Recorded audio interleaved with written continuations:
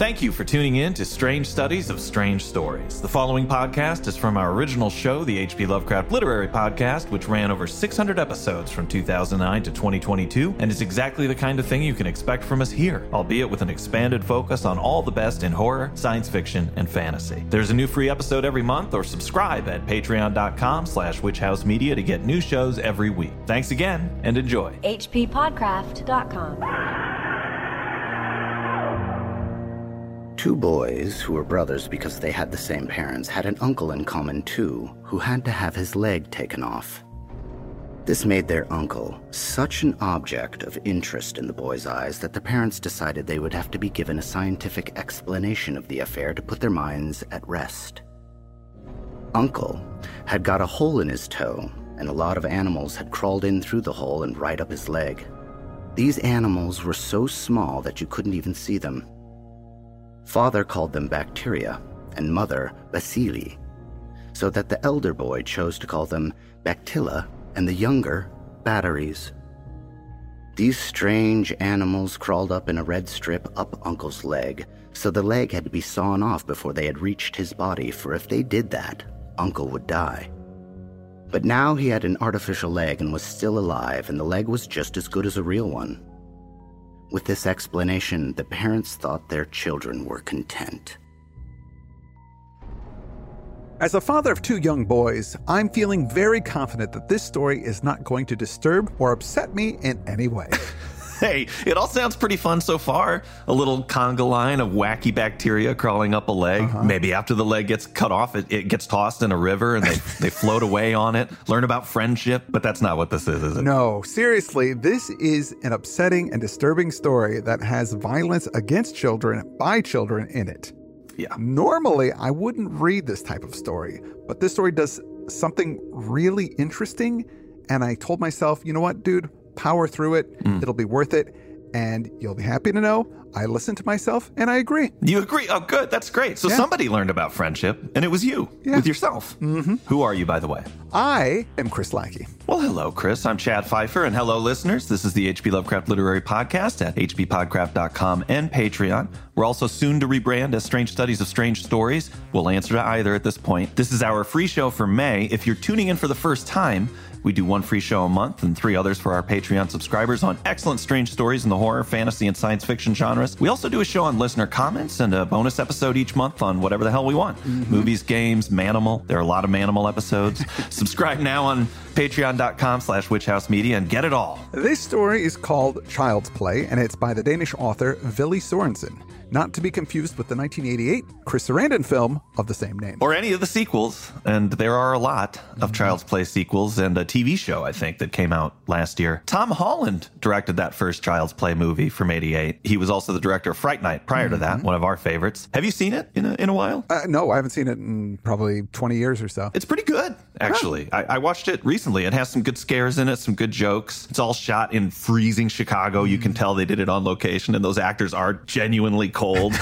But it's not based on any short stories. It's an original screenplay by Holland, a guy named Don Mancini, and rewrites by John Lafia. It was Mancini's idea to do a take on the rampant consumerism and marketing towards children in the 80s. If you recall, the Cabbage Patch Kids and My Buddy and all that stuff. I will say, as much as I like the movie, I do still stand by my boast that I'll kick it out of any haunted doll. I like a scary doll show. I like a trilogy of terror. But if this story were really about that kind of thing, I'd be like, whatever. Yeah. Next. But it is not about that, and it did give me some chills. That said, I did want to give the movie some love because I'm sure at least a few people tuned in thinking, ooh boy, I can hear about Chucky and his exploits. This story we're doing today, not a lot of cute quips in it. No. It's quite a different small animal. We got this story from a collection called Fine Frights, Stories That Scared Me, which was put together by author Ramsey Campbell. We discovered this book when doing Thornley Abbey last month, and we've reached out to Mr. Campbell, and we'll be talking to him next month about all kinds of strange stories because that is what we do here. As we mentioned on the bonus episode last month, June will be our last official month as the H.P. Lovecraft Literary Podcast. Even though we finished up Lovecraft stories 10 years ago, we kept the name going for quite some time. I think having Ramsey Campbell on is an excellent way to wrap up this whole 13-year Lovecraftian journey and kick off the next 13 or so as Strange Studies of Strange Stories.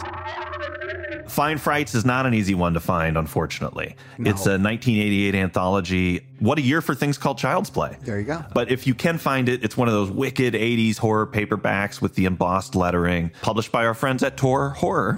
They were early sponsors of this show, so they know what's up. The story itself, Child's Play, is a little tough to find online anywhere. You couldn't find it, could you? No. I've heard about it for years, but could never track it down. If anyone does manage to find it in a more readily available anthology, at least, please drop a note in the comments for us and the listeners. I was lucky enough to nab a copy of Fine Frights, and I'd like to read what Mr. Campbell had to say about this story and the author in his short introduction. He writes, Villy Sorensen is one of the most respected living Danish writers. Now I have to stop you right there because that is no longer true. I am sad to say that he passed away in 2001 at the age of 72, which is why we are able to cover him on the show. Continuing with the intro, Villy Sorensen was born in 1929, and in 1953 he published his first book of short stories. Since then he has published essays and biographies such as Seneca the Humanist at the Court of Nero, that's available in English. In 1956 his first collection appeared in English as Strange Stories. Yeah. I read that some scholars credit this collection as being the start of Danish literary modernism. He published additional collections of stories in 1955 and also 1964. These stories generally explored the absurd and the hidden parts of the human psyche. He was also a literary critic and a philosopher. Yeah. And he's received a lot of awards. He was awarded the Grand Prize at the Danish Academy in 1962, the Nordic Council's Literature Prize in 1974, the Hans Christian Andersen Award in 1983, and the inaugural Swedish Academy Nordic Prize in 1986, among others. That's the Danish EGOT, what he's got there. Ramsey goes on to conclude, the first story, Child's Play, shocked me deeply when I read it, and it disturbs me still. So this story freaked Ramsey Campbell out, a leading author in the horror fiction world for over 50 years. Yeah. And guess what? He knows what he's talking about because it freaked me out too. Yes. Before we jump in, I just want to say thank you to our reader, Chad Fess, whom we heard at the top. An actor just as talented as one would expect with a name like Chad F. He's actually an old school friend of Heather's, and we ran into him somewhat randomly on recent Easter travails across the Midwest. Oh, right, yeah. So thank you, Mr. Fess. Glad to have you on. Today's episode is an embarrassment of Chad's. That's what you call it when more than one Chad is present, an embarrassment. Let's get into Child's Play. This story starts with these two brothers who are unnamed that become fascinated by their uncle's amputated leg. Their mother explains to them that small creatures got up in there and made his leg go bad, and if the doctors didn't cut it off, then their uncle would have died. And that seems like that was it. Case closed. Sounds like this was an agreed upon explanation between the parents, and I think it's pretty good in my estimation. They're trying to kind of get the science in a little bit with bacteria while also reassuring the kids that their uncle's just fine. Weirdly, our Uncle Ed actually did have both of his legs amputated later in life. Oh, whoa. I was a kid, but old enough to understand it was for health reasons, but I was also young enough that it sort of made me scared of him a little bit. So I can understand it when Sorensen writes this made their uncle such an object of interest in the boy's eyes. There's an efficiency in that introductory paragraph as well. It gets right to the point, gives us the setup for the whole story, and then we kind of get into the action of it. But what about that opening line? It says, two boys who were brothers because they had the same parents, had an uncle in common too, who had to have his leg taken off. It just seemed like an odd choice to explain why they were brothers. If he just written two brothers had an uncle, I think we would understand or assume that they had the same parents. I felt like it was a clever way to say it that got my attention, but also put me as a reader in the place of the child who is in that asking questions phase. Those two are brothers. Why? Because they have the same parents. Yeah. You as a parent must have gone down this road with your kids when you're explaining simple things. They're asking why about everything. And then, of course, suddenly there are exceptions. Well, it's with family sometimes, too, that if there are divorces or adopted children or other things that are not typical. Right. You've got to go, well, okay, yeah, that's a little bit different. We then cut to a younger boy who's running along next to a horse and a cart barefoot, and he really stubs his toe so badly that it's bleeding and he's in a lot of pain. He's howling. As he's running, it says the younger boy, quote, was trying to find out how a horse has 4 legs and yet still manages to run. We're finding this boy also in that stage of just trying to understand the rules of the world. I run, I have 2 legs. How is this thing doing it with extra legs? Yeah. That's not running. Is it? He stubs his toes as the two brothers are coming by. Right away, I was like, oh no. Yeah. Is that where this is going? Sorensen tips it actually right away when he says he hopped about on one leg and screwed up his little face that would never get any bigger. It's not going to work out here. Yeah. So these two brothers come to the aid of this boy and explain to him that he needs to see a doctor because he probably has blood poisoning.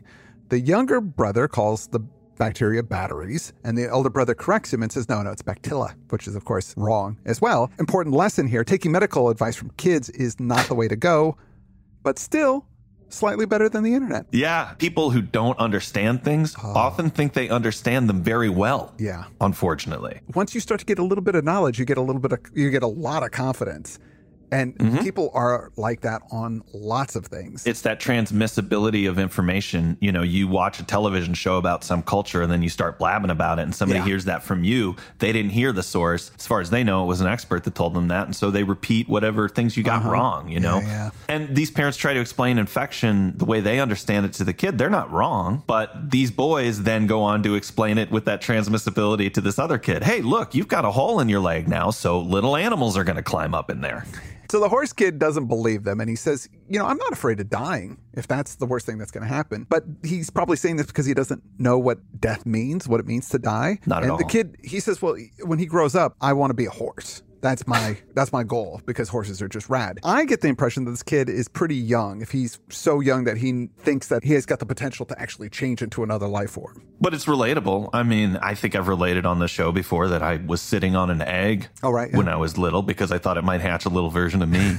And I thought that wasn't even an experiment. I was pretty sure that was going to happen. Yeah. They're trying to reason with the kid. Dying means you can't play anymore. It means you can't eat anymore. And if that leg doesn't come off now, you're going to die. Yeah. It's nice because at first they say he needs to see a doctor. At least they pitch a doctor to him, but the kid does not want to see a doctor. Since this kid is doctor adverse, the older brother suggests that they can perform the procedure at his house. So the kid agrees, and we find out his name is Peter. It gets out of hand so fast. We can talk about it later, but I don't think they set out that day to saw off a leg. No. This is like the worst kind of meet cute of all time. Kids with the saw and this misunderstanding run into a kid who stubs his toe. Horror blooms. Now, you can probably see where the story is going, and it does go there. We learn at this point that the older boy luckily has a saw. Yeah. It says, the two big boys began to feel sorry for him. Never mind, said the eldest. We will do it. We'll take him home and saw off his leg. We can use my fret saw. But we can't do that, the younger says. Of course we can. A thin leg like that's nothing after the tree trunk I sawed up as easy as anything the day before yesterday. Oh, God. Just brought me back to being a kid, though, because my garage was full of my dad's tools. He had tons of stuff. And all I wanted to do was goof around with those tools. We had fret saws. We had all kinds of saws. Yeah. And I got to know all of them because I would just take them down in the ravine, take branches off of trees, saw anything. Yeah. And sometimes I'd decide I was going to get a bunch of tools together and a bunch of wood and build a tree house in an afternoon or something. And I'd abandon it pretty quickly because I had no idea what I was doing. I'd try to nail things together to make a structure and it would fall apart. I just didn't understand. And this reminded me, too, of when I tried to build my robot, which I think I've talked about before on the show. Where your robot. I had cardboard boxes that I had taped together in the shape of a humanoid, and then I stuck a bunch of wires in it, and it didn't move. And I so deeply remember the confusion, like, what am I doing wrong here? Why is this not working? Yeah. Because I just was so out of my depth. I so didn't understand how these things work. And that's where these kids are. This was really early episodes of this show. We talked about these things because I remember discussing that my sister and I had built our smile machine, which was, a cardboard box that had yarn attached to bent paper clips that you would insert into both sides of the mouth and pull from either side to make the person smile, which thankfully our parents stopped mid-demo when they saw what was going on there. Thank God we were a couple of show-offs and didn't test it in private. Yeah. We wanted to have a big Tony Stark-like exhibition. Which meant we got halted. But if that hadn't have been that way, I'd be looking like the Joker right now. Whoa. And that's so played out. So the brothers are excited about doing this operation because they're going to save this kid's life, and they're going to get in the newspapers. Extra, extra, read all about it. Two little kids saw off another kid's leg and saved the day.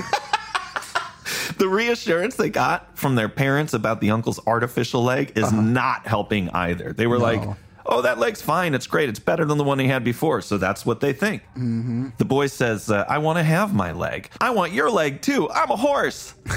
They say, you know what? We'll let you keep it. And you'll get an artificial leg, too, which is just as good as a real one. And then you'll have 3. But we got to hurry up because the bactilla can run very quickly up a little leg like yours. The kid says, can I have my leg to keep? The boy says, of course, you can take it home and play with it. Oh, God. Ramsey Campbell says he was shocked by this story. It's not really the thing that happens. It is shocking what happens, but it's this stuff, these misunderstandings that are flying around and the way the dialogue is so credibly presented. So the two brothers are very excited to save a life, and the young boy is so excited to become a horse, so they get on with it. Luckily, there was no one there when they got home.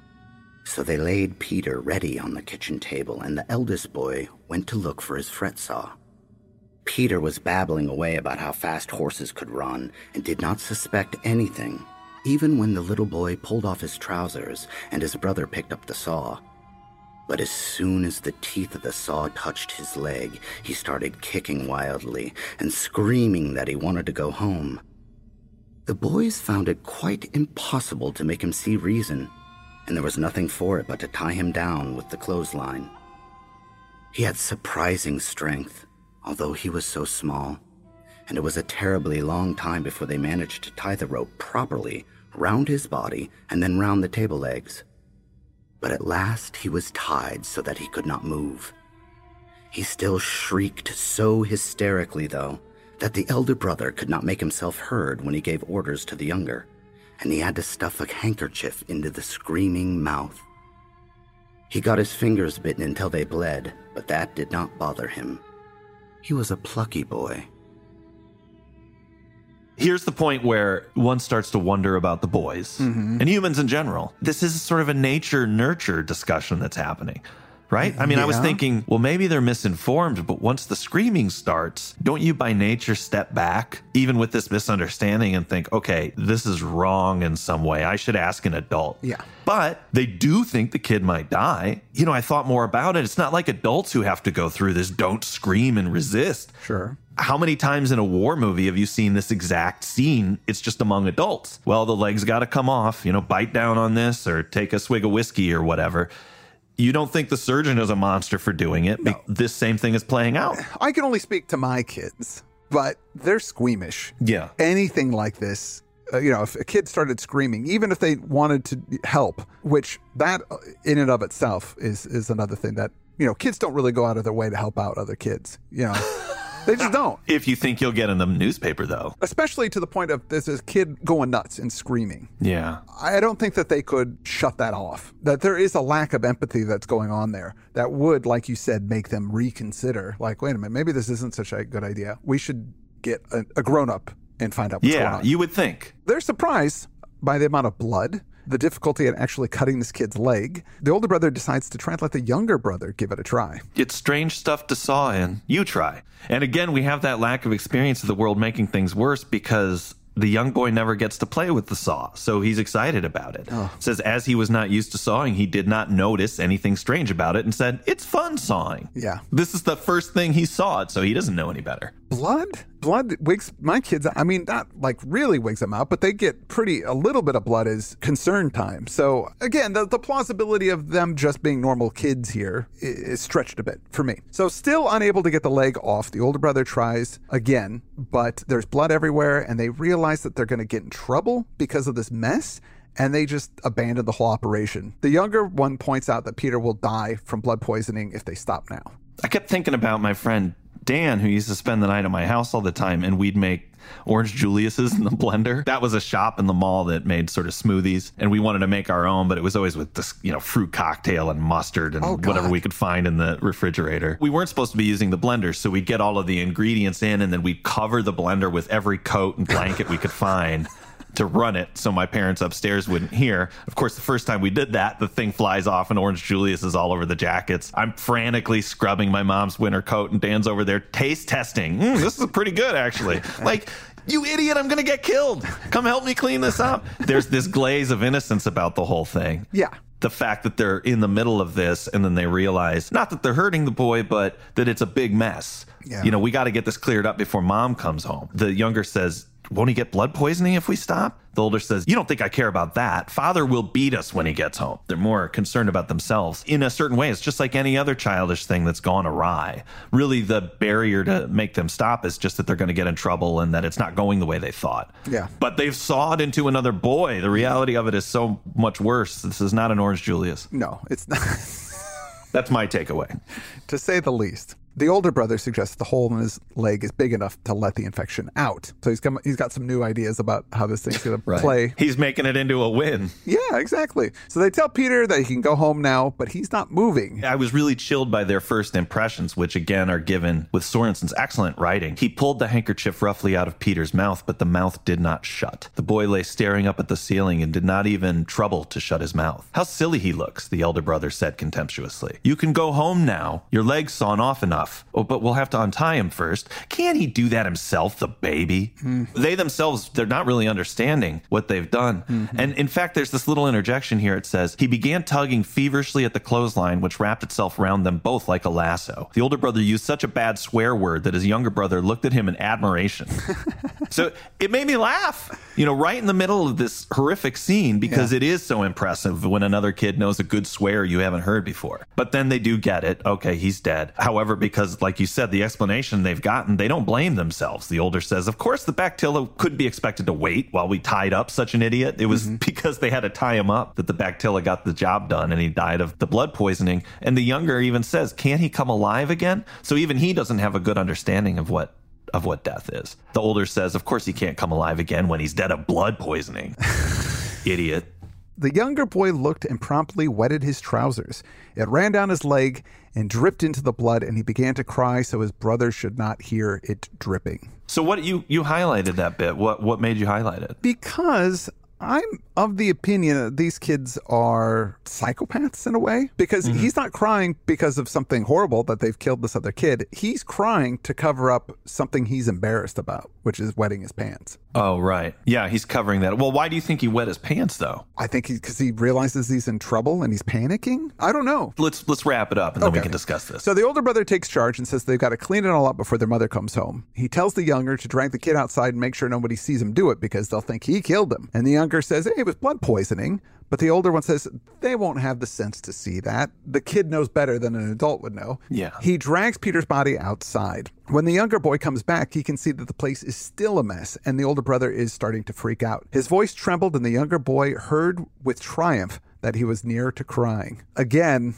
these kind of petty things are going on with these kids, even though this horrific thing has happened. The doorbell rings and they both wet their pants. They look outside and it's the police. The older brother wets them this time. And I feel like this is a little Lovecraftian. The thing you just cited where he sees that his older brother's freaked out and he feels a little triumph because of that. It's because his older brother is the aggressor and the influencer and the one who kind of pushes him around. In a Lovecraft story, there's the one insane guy and then the unwitting assistant who gets carried along with him who's just weaker willed, like the Hound or Reanimator. I feel like maybe they wet their pants for different reasons. I don't think they're both psychopaths, if that's the right word. I think maybe it's one, the guy, he's like, we'll saw it off ourselves. The older brother is clearly the one who's pushing the action here. This phrase struck me. It's the police. What did I tell you? Hissed his big brother, and he suddenly noticed that this was quite a new brother. One with a crooked mouth. He's suddenly become a different person in this moment. They ignore the ringing bell and try to keep cleaning. Outside, their mother is just arriving home, and she's speaking with the policeman. He explains that they found a body of a boy that was presumably hit by a car. She's terrified that it might be one of hers, so she opens up the door. They close the kitchen door and come out into the foyer, and she says, oh my God, thank God you're alive. And she kisses them, but then she sees that there's blood all over them. But how on earth did you get like this? The boys said nothing. You're all red. Has something happened? Does it hurt? The boys did not answer her. Tell me, are you alive? Was it you who were run over? Yes, Mother, said the elder boy, and began to cry. Me too, said his brother, and began to cry as well.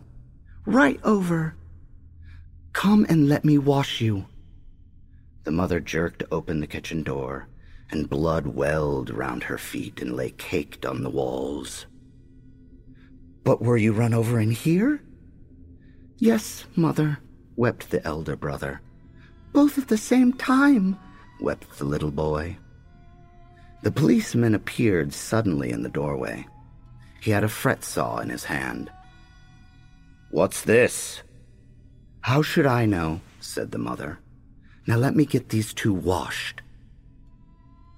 She washed them as white as angels and put them to bed as they had feared.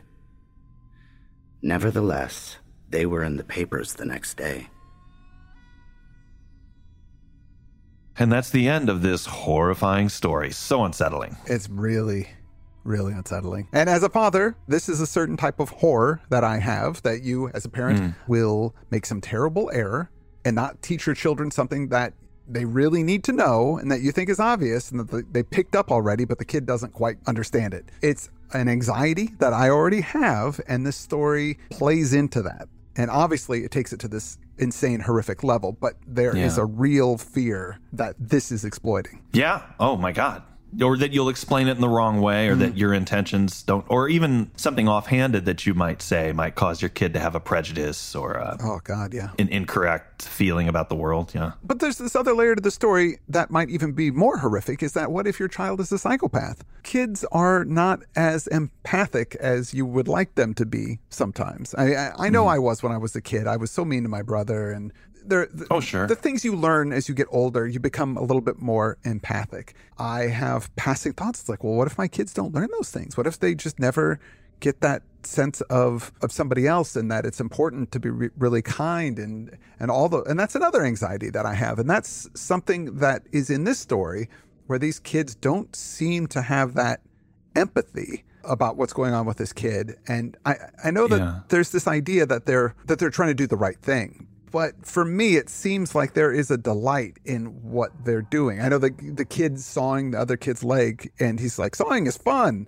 He could be experiencing fun while there's a kid screaming and bleeding all over the place. Like, it's just impossible for me to accept that as a reality of a normal child. It's so hard to say. I think that explaining it by saying that, these kids have some broken stuff in their heads kind of makes it safer. Oh, yeah. I didn't feel that safety in the story. I remember, there are things that definitely could have put me in juvie when I was little. I had a friend that had a compound bow, and I was mad at him, and I decided to shoot an arrow near him. Now, my error was I'm not going to miss. It flew right by his head. I could have killed that kid easily. Yeah. And I realized that after I did it, I can't just decide where this arrow is going to go. I might miss. But I had all the confidence in the world that was going to be just fine. The world they're going to say, well, you have a problem. That's why you did that. But it was just because, man, I just was developing. And physically, your brain is still developing. So empathy hasn't always kicked in yet. Yeah. The way this was constructed, it tapped into that misunderstanding of the world so that you didn't know for sure what was going on. No. Their parents told them that amputating that leg saved their uncle's life, and that's the knowledge they had to go on. And if you think about when you're a kid, all this medicine stuff is really confusing.